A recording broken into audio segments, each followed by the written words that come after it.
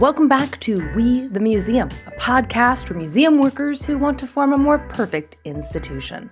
I'm your host, Hannah Hethman, owner and executive producer at Better Lemon Creative Audio, where I make podcasts for museums, history organizations, and other cultural nonprofits. If you were following museum news this past fall, you probably heard about workers going on strike at the Philadelphia Museum of Art. Lasting 19 days, the PMA strike ended when museum leadership finally agreed to the terms of the new union contract. A win for the workers.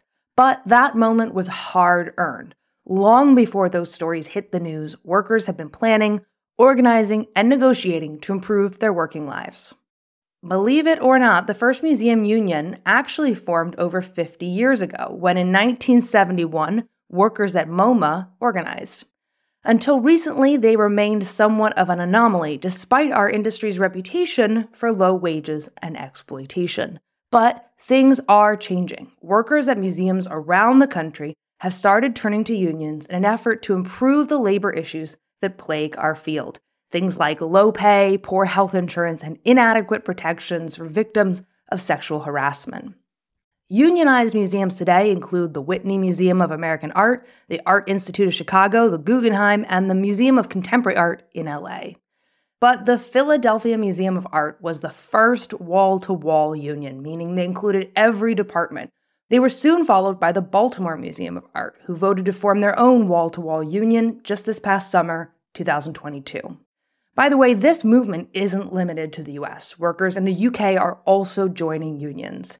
Unions work a bit differently in the UK, so we won't be able to cover their struggle in this episode, but I do want to acknowledge their accomplishments, and maybe we'll do an episode on UK museum unions in the future. In November of 2022, so a few months ago, I spoke with Adam Rizzo, museum educator at the Philadelphia Museum of Art and president of Local 397, the Philadelphia Museum of Art Union. Adam walked me through their story and the years of struggle and strategy that made their win possible, and he shared some of the lessons PMA organizers learned along the way. A quick note on terminology. You'll hear Adam frequently mention the NLRB. For those who don't know, that's the National Labor Relations Board. The NLRB is the independent federal agency here in the U.S. responsible for enforcing U.S. labor law in relation to collective bargaining and unfair labor practices. And just one more thing before we get started, I want to shout out our show sponsor, Landslide Creative. This podcast would not be happening without their support. Landslide Creative provides custom website design and development for museums who want to increase their engagement and connect with their visitors, donors, and volunteers. With a custom website designed for the unique needs of your museum, you can stop fighting with your website and focus on growing your impact. So head over to landslidecreative.com to learn more. And now, without further ado, let's talk museum unions. A lot of people have perceptions of unions as something that's for, Amazon facilities or a car factory or, for this kind of industrial work. And there's not a lot of examples out there yet of museums joining unions. So how did you and your colleagues make the mental transition to start thinking about unionization as something that could apply to you? We have been organizing at the Philadelphia Museum of Art for more than 3 years now. This was a long process. And I think when we started it like 3+ years ago, I don't think we necessarily knew that we were organizing. It really started as just a bunch of coworkers getting together and having conversations about the things that we were facing in the workplace that were challenging and that were not super pleasant, and thinking about ways to address those issues. So it was very, very informal at the beginning. Like we would just after work meet at people's apartments throughout the city, have some wine, some beer, some snacks, and just kind of talk about the issues that were affecting us most. What became clear at a certain point was that the issues that we're facing, say, me working in the education department, were also affecting folks who are working in other departments like curatorial, like visitor services, like retail. It was really surprising to kind of find that common ground between all of those departments, because our museum, like many others, is super siloed and also super hierarchical in the way that it's structured. So, I had been working at the museum for 5 years, and I didn't know my coworkers in other departments. And coming out of that, we've managed to build a really wonderful community of not only like coworkers, but we've built like real friendships and support networks between us. So in thinking about museum work, I think one of the reasons why maybe we didn't go into it thinking that we were going to be unionizing, at least formally, was that, there aren't too many museum unions. At least there weren't when we started. There was some stuff going on in New York at the time, like at the New Museum and at the Tenement Museum. And we were kind of paying attention to that. But I think there's this idea in non-for-profit cultural work that, our work is like so specialized and, unique, and, you need all of these special degrees that there's no way that a union could work for that group of workers, which I believe to be absolutely false at this point. Yeah, and I think that idea is used to stop so much progress. We're too unique to implement this diversity or equality thing. We're too unique to address the wage gap. We're too unique to pay you a living wage. This is special work. Yeah, exactly. And I think that compounded with, this idea that I think a lot of folks have internalized in this workspace is that, we don't do this type of work for the money, right? That there's some sort of, whether it be prestige associated with working at an institution like the Philadelphia Museum of Art, or whether it's this idea that we're doing some sort of public service, or work that we really, really believe in. Both of those things in conjunction with each other have created these environments where folks are agreeing to work for these huge institutions that have gigantic budgets and can spend hundreds of millions of dollars on expansion projects, but have somehow convinced their workers that they don't necessarily deserve a living wage or to be able to afford healthcare. And that is really harmful for these institutions and actually is 100% not sustainable in the long run, especially when these institutions are doing everything they can, or at least on paper, saying they're doing everything they can to diversify their workplaces and, create more equity in those spaces. So in order to do any of that, you need to have people who feel secure in their jobs. You need to have people working at institutions who can afford to start a family, to live, rent a house, buy a house, to live in the cities in which these institutions exist. Museums are not going to do the right thing just because they're asked to, or because the public expects that from them. They're really good at professing certain progressive values. They're less good when it comes to living up to those values. And I think you see that a lot in the way that museums treat their workers. Yeah. So you're meeting, you're talking about the issues that are affecting everyone in the museum. You're starting to see these commonalities. You're thinking about how they can get better. Talk to me about the story of how what's the moment, where the period where you transition from realizing, okay, what about a union, and starting to be all right, we're going to make a union happen. How does that process begin? How does it turn from meeting in houses to a full-scale effort that is ultimately successful? There was certainly a moment where we started reaching out to other museum unions to kind of just take their temperature and hear about their experiences. And that might have been the real turning point for us, I think. We, invited folks from MoMA to come down to Philly to talk to us about, their longstanding union. MoMA unionized, I think, back in the 70s. So they have a really... I didn't know that. They're one of the OGs. So they came down and talked to us, and that's when we really got organized. We started pulling organizational charts for the museum, assigning folks to talk to different people, and just very awkwardly sometimes because it's hard to do. It's not something we do in our everyday lives. Just go up to someone you don't know and say hey, do you want to get a cup of coffee? And those conversations were really just, hey, how's work? What's going on in your department? What are some things that you'd like to see changed? Are you happy? Are you sustained with your work? Those conversations, they were never the same. by any means. But I think we were finding that as we kept having more and more conversations, those commonalities just kept coming forward more and more. And so what are the kind of big key ideas that keep coming up that like, this could be addressed by unionization? So, I mean, obviously the bread and butter stuff, pay, guaranteed increases to your wages, that's something that has never been guaranteed for me in my years at the museum up until now. I received, I think, like maybe a 1% raise my first year there, but those were always very hush-hush because not everyone would get them. They were definitely not guaranteed. And, there was no negotiating. Like I never thought to negotiate, which was partly my own fault because I'd internalized all these ideas about, we don't do this for the money. We don't talk about money even, right? So having in a contract guaranteed wage increases over the life of the contract is huge. But we were also talking about like healthcare. A lot of us at the museum I'd say 90% of us actually are on the high deductible healthcare plan. That's a plan that is designed for people who make more than $75,000 a year.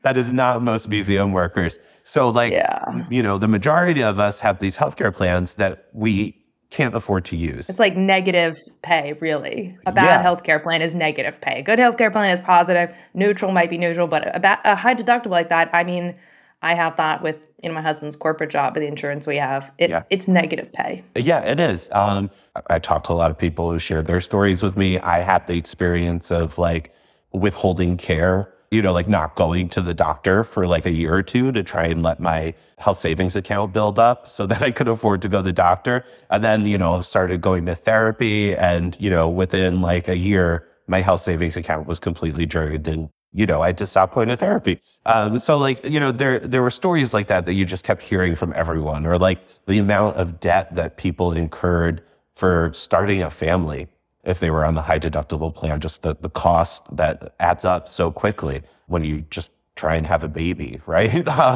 And on top of that, at the museum previously, there was no paid parental leave. So folks were saving up vacation time and sick time so that they could have paid parental leave. Now, that's not good for a number of reasons. I think it's like absolutely immoral, but also the fact that people are not taking time for themselves because they're thinking they might want to start a family, or coming into work sick because they want to save up those days so that they can start a family somewhere down the line. So those were some of the issues that were coming up broadly.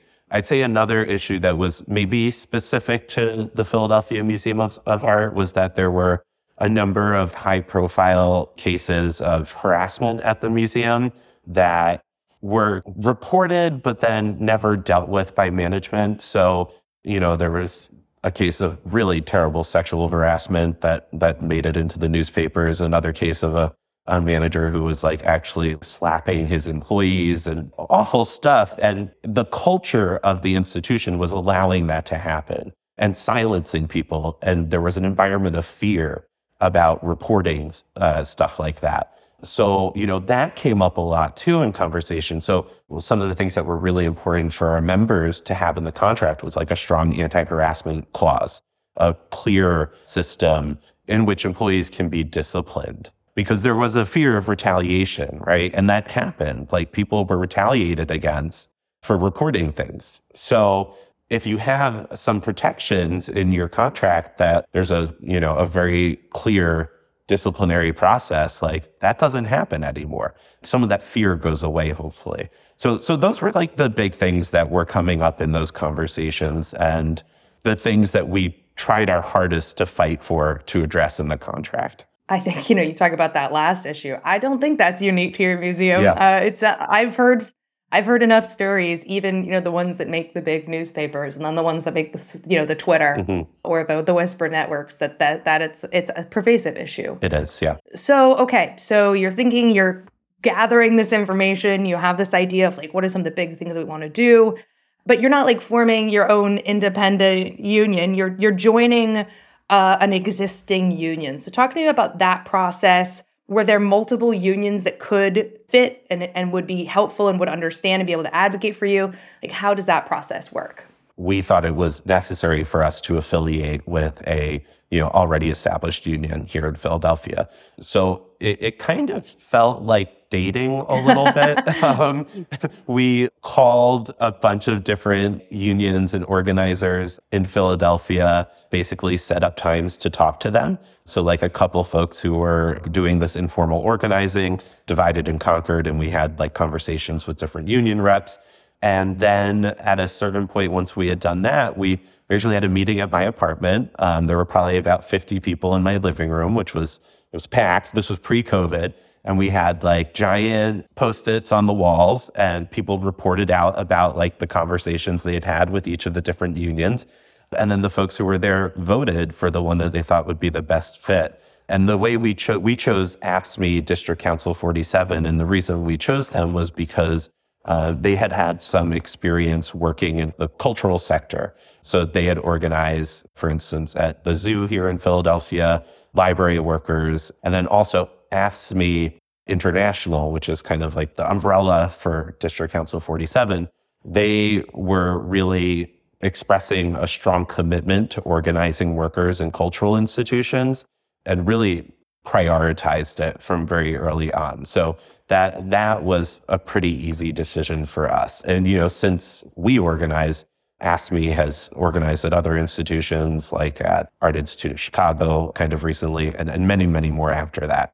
It was an interesting process. But then once we had that partnership, it was really incredible the knowledge that they were able to provide to us and the assistance and some of the systems that we needed to kind of formalize our organizing. So we went from sticky notes on the walls to spreadsheets. Oh my gosh, spreadsheets, so many spreadsheets of just like organizing like every employee who we thought was eligible for the union, assigning different people to talk to those people. We had like a rating scale from 1 to 4, 1 being like very union supportive to 4 being like hot stove, don't touch them.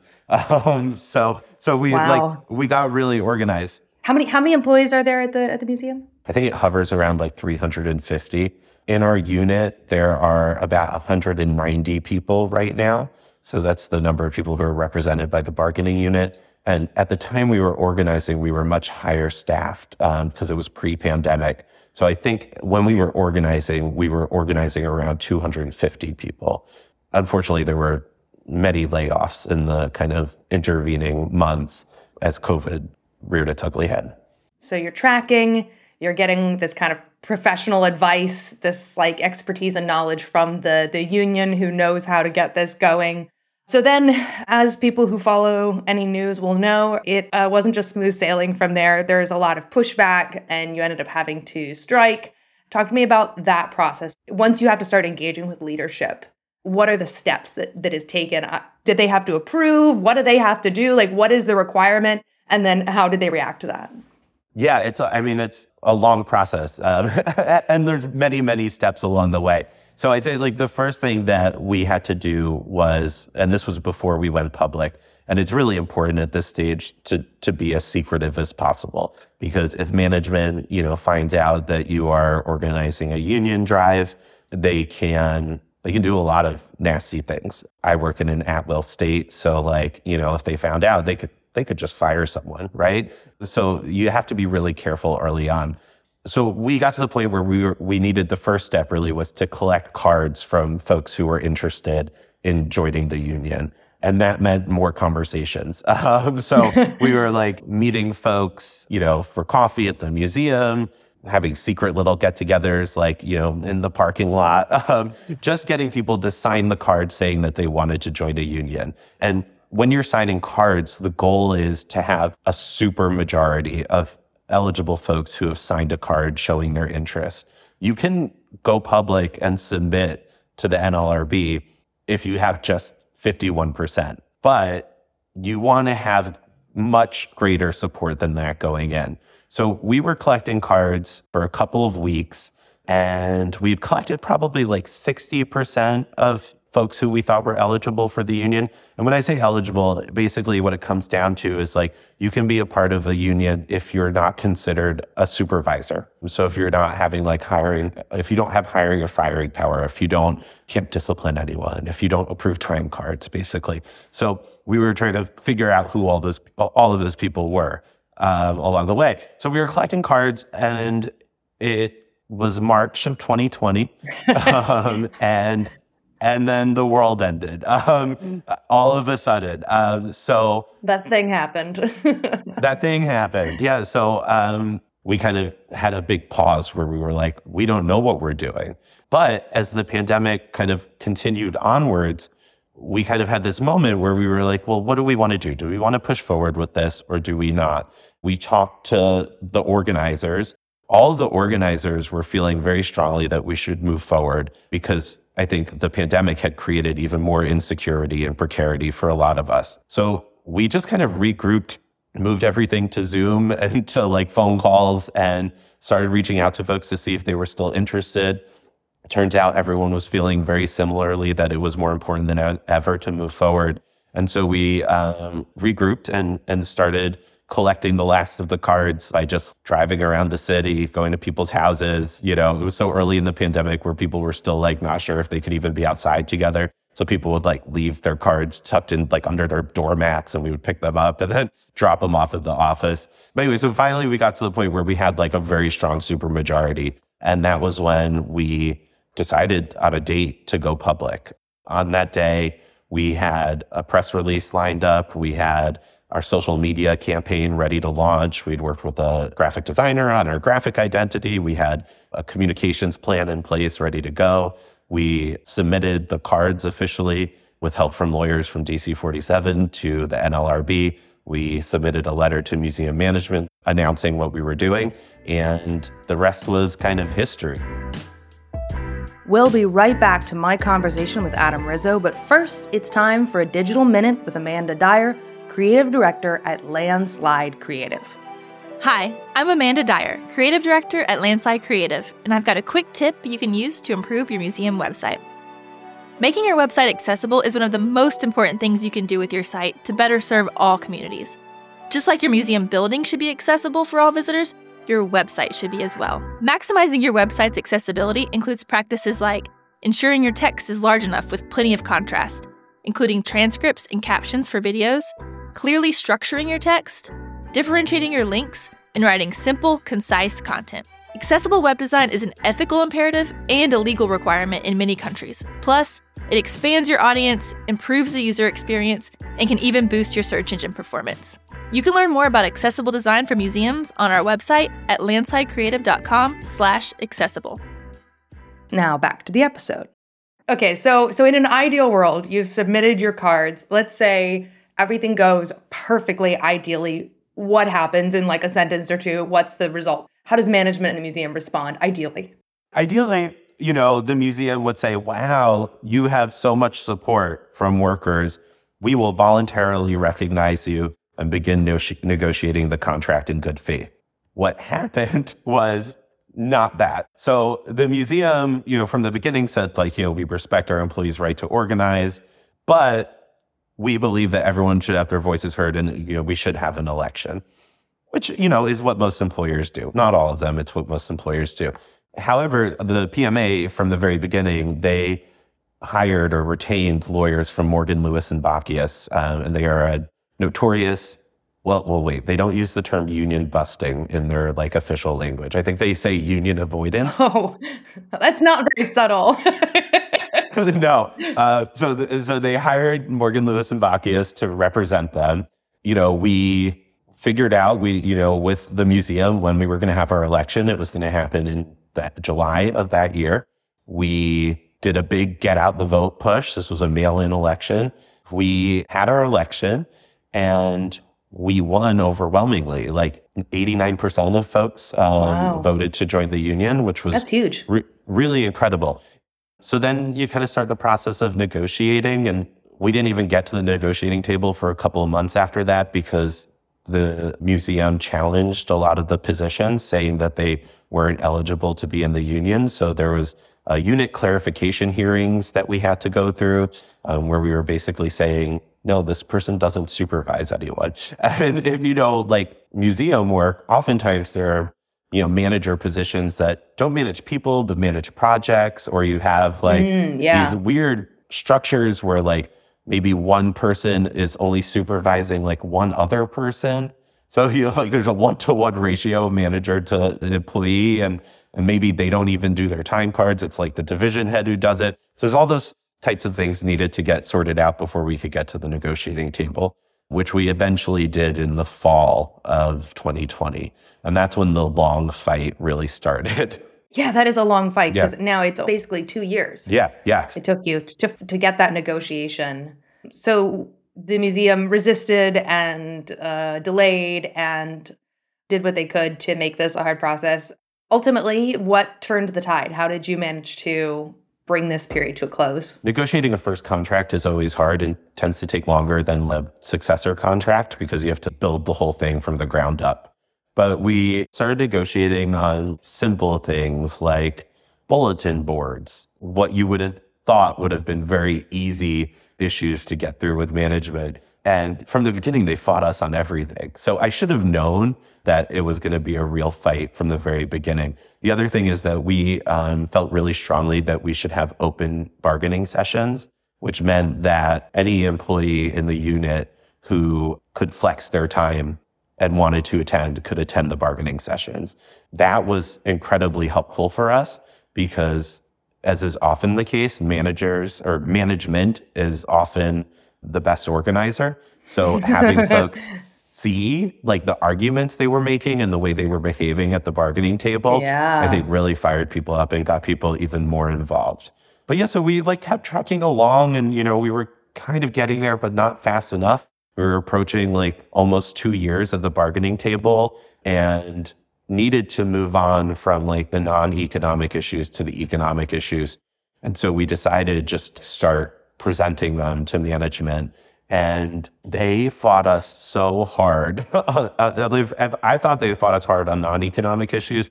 They really, really dug in their heels on the economic issues.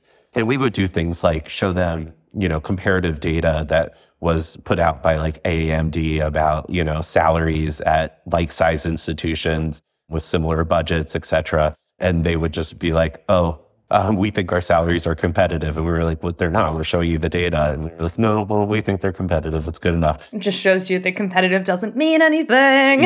Yeah, not a thing. And just saying no to everything, no, no good faith concessions. Yeah, it was really getting painful to try and negotiate on anything with the museum. And they started reducing the amount of time we were meeting with them. So we kept saying, we'll meet with you as much as you want. We'll come to the table whenever. And they would just keep reducing the time every week where we would be meeting. So we decided we had to take some action. And we did some things along the way, smaller actions. We had a couple of rallies at the museum that were pretty well attended. And that was great just to see so many union supporters come out and cheer us on, and local politicians. And, that was really nice. Yeah. We did some informational picketing over the course of the 2 years, just being outside the museum, handing out information to visitors. Of course, we were very active on social media, sharing what was going on with the public, which, was really important and helpful too. And, we continued to have the conversations with our coworkers, the organizing committee, in order to make sure that people were engaged and knew what was going on. So it never slowed down the work. The work just actually kept increasing as we were going through this. But, those smaller actions, though effective, were clearly not enough. So we decided to do a strike authorization vote that the membership had to vote on for approval. We had a membership meeting with more than 100 members present over Zoom.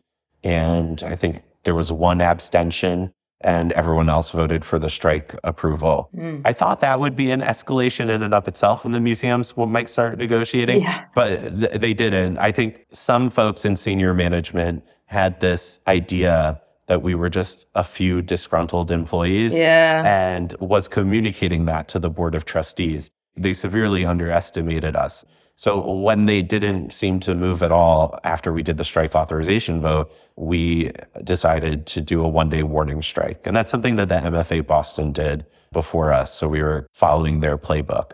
And we had also filed unfair labor practice charges with the NLRB against the museum. Because they weren't actually negotiating. Yeah. So they weren't negotiating. Because they kind of, by law, they have to engage in this process, right? Yes, but there are many tools that they can use to kind of slow it down. One of our unfair labor practices was around the issue of the museum misrepresenting in all staff emails, like what was happening at the bargaining table. Because we were getting these weekly all staff emails from senior management that was just anti-union propaganda. If people just stopped reading them after a certain point because they were so kind of unpleasant to read. So what's their end goal here? Are they just hoping to infinitely prolong, or are they hoping you'll just quit? Is that an actual goal that they might have, is for you just to quit? I think it's a little bit of both. Yeah, I think it's trying to tire people out, get folks to lose their energy and enthusiasm, which is very real. I had moments where I was like, I don't know if I can do this anymore. It sounds exhausting. Yeah, and luckily, we were surrounded by amazing coworkers who, when I needed to be lifted up, lifted me up, and vice versa. So I think that was one kind of goal to really make us get tired, give up. But I think also there's this other simultaneous goal where they're trying to get to the point of impasse, basically, which means that the union and the management can't get to any agreement on anything further. And if you get to impasse, that sometimes you just have to accept the contract as it is. Or, and in your worst case scenario, kind of the union could be decertified. So I think there's a couple of things happening simultaneously. But what we found after the one-day warning strike was that they did come to the table. We met with them the week after the one-day warning strike for 9 hours at the federal mediator's office on a Thursday, and then another, I want to say 5 or 6 hours the next day. And we were able in that time to knock out all of the outstanding non-economic proposals. It was when we got to the economic proposals that we again hit a wall, because basically, so we had 5 outstanding issues in the economic package, all of which were very important to our members. And the museum said to us, you can choose 2 of your issues, and we'll bring that to the Board of Trustees for approval. But we won't. You can have 2 candies, but not all of them. The patronizing, you can choose 2. You don't get to decide. Yeah. Oh man, I am. I was waiting for something bad. You're like, this is upsetting. I'm like, okay, what is going to be that? It's just, there's something about that that's just so infuriating. It was absolutely infuriating. And I remember being in that session and we were just like, no, we won't negotiate against ourselves. These are issues that are really important to members. We weren't asking for a lot, it wasn't like our proposals were wildly ambitious. They were just trying to address some very specific hardships that people were facing. And so we kind of had to decide what to do. And we decided to call for an open-ended strike at that point. And we ended up being out on strike for 3 weeks. I couldn't believe it. I never thought it would last that long. But we were prepared to hold the line. We had done the work ahead of time to build the solidarity that we needed. And I think, once again, this was a case where museum management just severely underestimated us. Yeah, wow. And, that eventually leads to the negotiations, I think, seemed to wrap up pretty quickly after that. Yeah, so, it was tricky. I guess that's the goal. They can't end the strike until they negotiate. Yeah. It's a final option. It is. It really is your last and at best point of leverage, going out on strike indefinitely. We knew we needed certain things. We timed the strike very strategically to align with the installation of the big Matisse show at the museum. Yeah. It was a happy accident. It also happened to coincide with the first day of our new director, Sasha Suda, who started at the museum on the first day of the strike. So there were a couple of pressure points there working in our favor. We'd also built up over the 2 years an incredible support network of local politicians, of union siblings, of just community members. So, we had, during the 3-week strike, members of the museum rescinding their memberships, right? We had local politicians calling on museum management and the board of trustees to come to a reasonable agreement. And what was happening in those 3 weeks was there was a lot of like behind the scenes machinations happening between like local politicians, the mayor's office, really putting pressure on the museum to do the right thing. And not only the museum, but also pressure on the board of trustees, because ultimately the board of trustees is who makes the final decision. So our board chair, Leslie Ann Miller, was getting a lot of phone calls from some very important people, telling her that she needed to get her act together. And eventually she did. It took her too long, but eventually she did.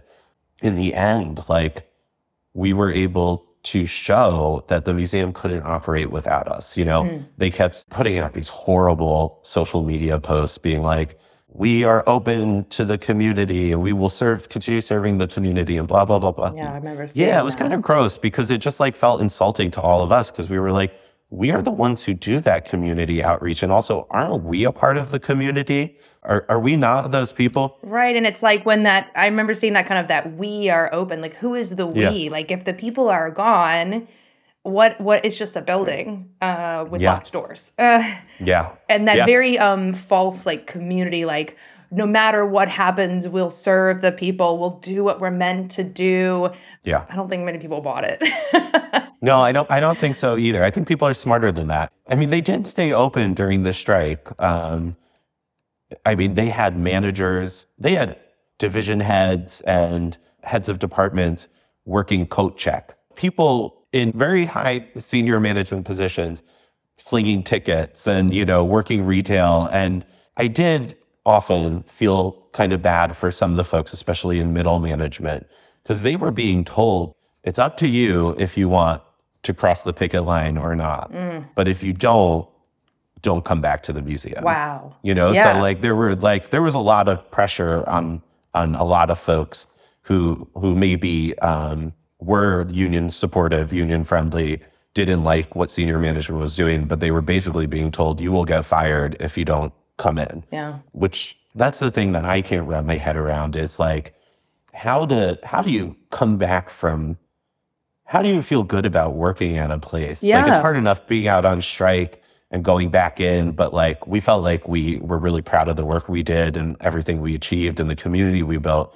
But then I think about like those middle managers, like, I mean, that must feel really awful to work for an institution that has just treated you like that. Put you as like a human shield. Yeah. Mm-hmm. So I guess I just have like some kind of like rapid fire, like practical questions, like lessons to draw out of this. Coming back, what is working life? What is the culture like? What is working life like in the museum? Do things feel better? Do you feel like it's going to take time before the effects are felt? Like, what's the kind of aftermath feeling? I think it's different for everyone. I think it's certainly challenging for everyone, but maybe in different ways. And I think people are having very different experiences in different departments. Like, for instance, I work in education, and I think generally speaking, folks in education, even managers, tend to be fairly emotionally intelligent people, and are also good at like having conversations and talking about feelings. So like in my department, when we got back, and I was grateful for this, our division head put in a division meeting on the calendar for us to all go into the galleries together in person and just sit and talk about the last couple of weeks. And everyone shared very openly and honestly. And though that wasn't going to fix anything, it was nice to have folks in management acknowledge that space, or acknowledge our experiences and make that space for us. And that most certainly did not happen for everyone. I think, like, I was talking to some of my colleagues in like installations and packing, and like, they got back, and since the museum had hired scabs to hang the Matisse show, they got back and found their workspace just like left in disarray. Yeah, scabs being workers who come in to break the strike. Yes, yeah. So, they just found their workspace a mess from all of the folks who don't work at the museum who came in and hung the show. So, I mean, I think it's hard and it's going to take some time. And I think right now we're in the process of having to put the contract into practice. And that's challenging for both sides because we have this legally binding document now, and we just need to figure out how to make it work. There are going to be mistakes along the way, and we have to create new systems. But, now at least we have avenues for accountability. Yeah. We have, the things that we won, I think are really going to change like a lot of people's lives. Like maybe not immediately, but I think moving forward, we got 4 weeks of paid parental leave, which is incredible. I would have loved more because obviously starting a family, most people need more than 4 weeks. Yeah. But, from 0 to 4 is something. We were able to secure 14% wage increases over the course of the 3-year contract. Awesome. Like I said earlier, I maybe received 1% raises of once in a while, never guaranteed while I was at the museum.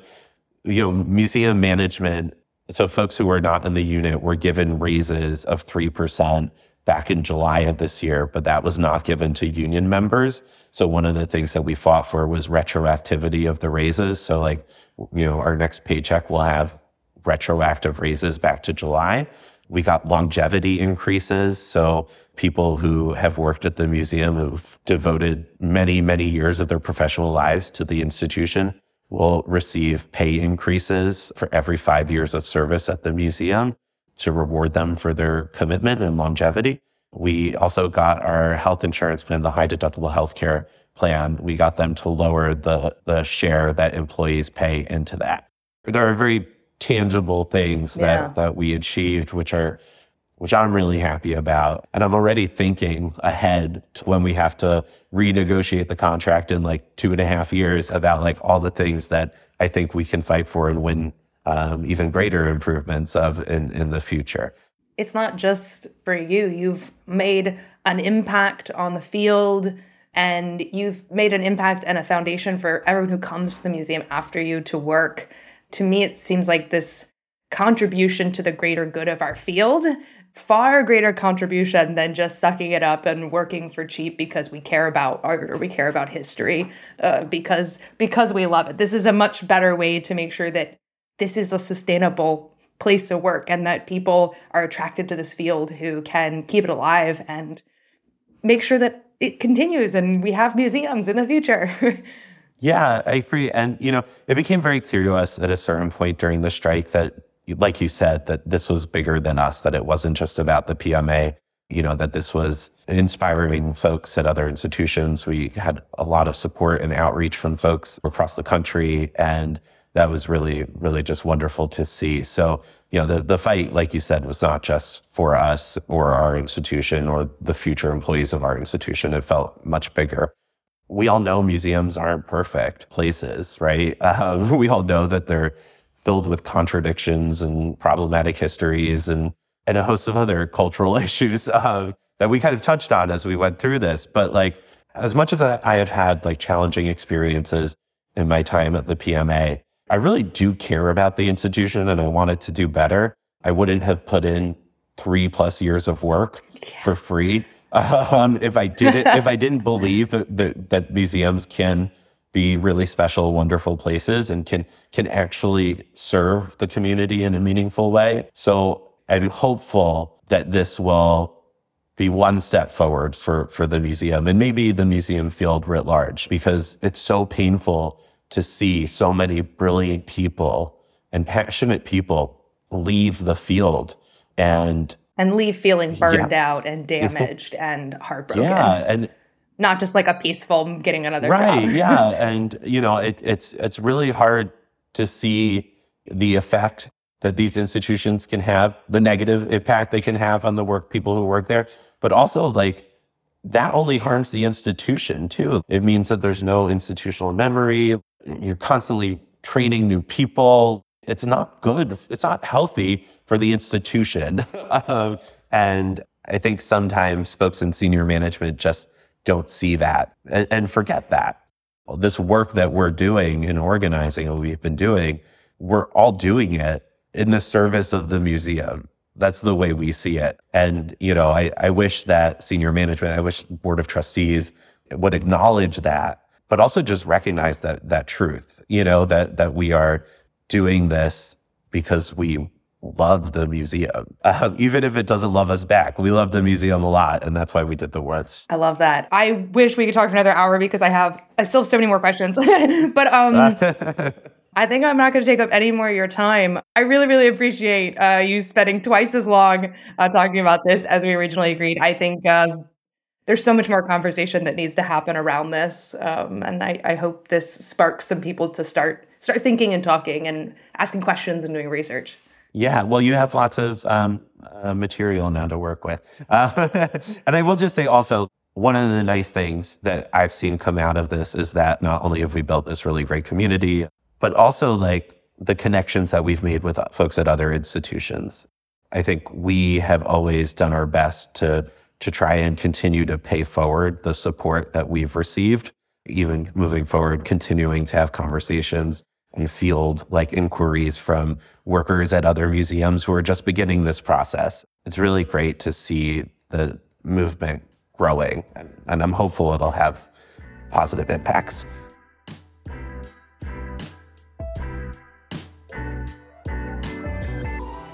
Thanks for listening to We, the Museum. You've been listening to my conversation with Adam Rizzo, museum educator at the Philadelphia Museum of Art and president of Local 397, the Philadelphia Museum of Art Union. My thanks to Adam for sharing his time and insights.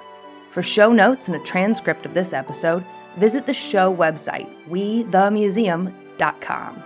You can find out more about Local 397 by visiting their website, philadelphiamuseumofArtUnion.com. There they have their history, links to press from the last few years, and a lot more information about what they're doing for their members. Once again, a big thank you to our show sponsor, Landslide Creative. Making a podcast takes a lot of time and energy, and I wouldn't be able to set aside the space to make this show without Landslide Creative's financial support. If your museum is considering a new website, definitely make Landslide Creative your first stop. And by the way, if you like our awesome show art and our really cool show website, those were both created by Landslide. And finally, I've been your host, Hannah Hethman. As owner and executive producer at Better Lemon Creative Audio, I help museums around the world plan, produce, and edit podcasts that advance their missions. Find out more about my work at betterlemonaudio.com. That's all for today. See you soon.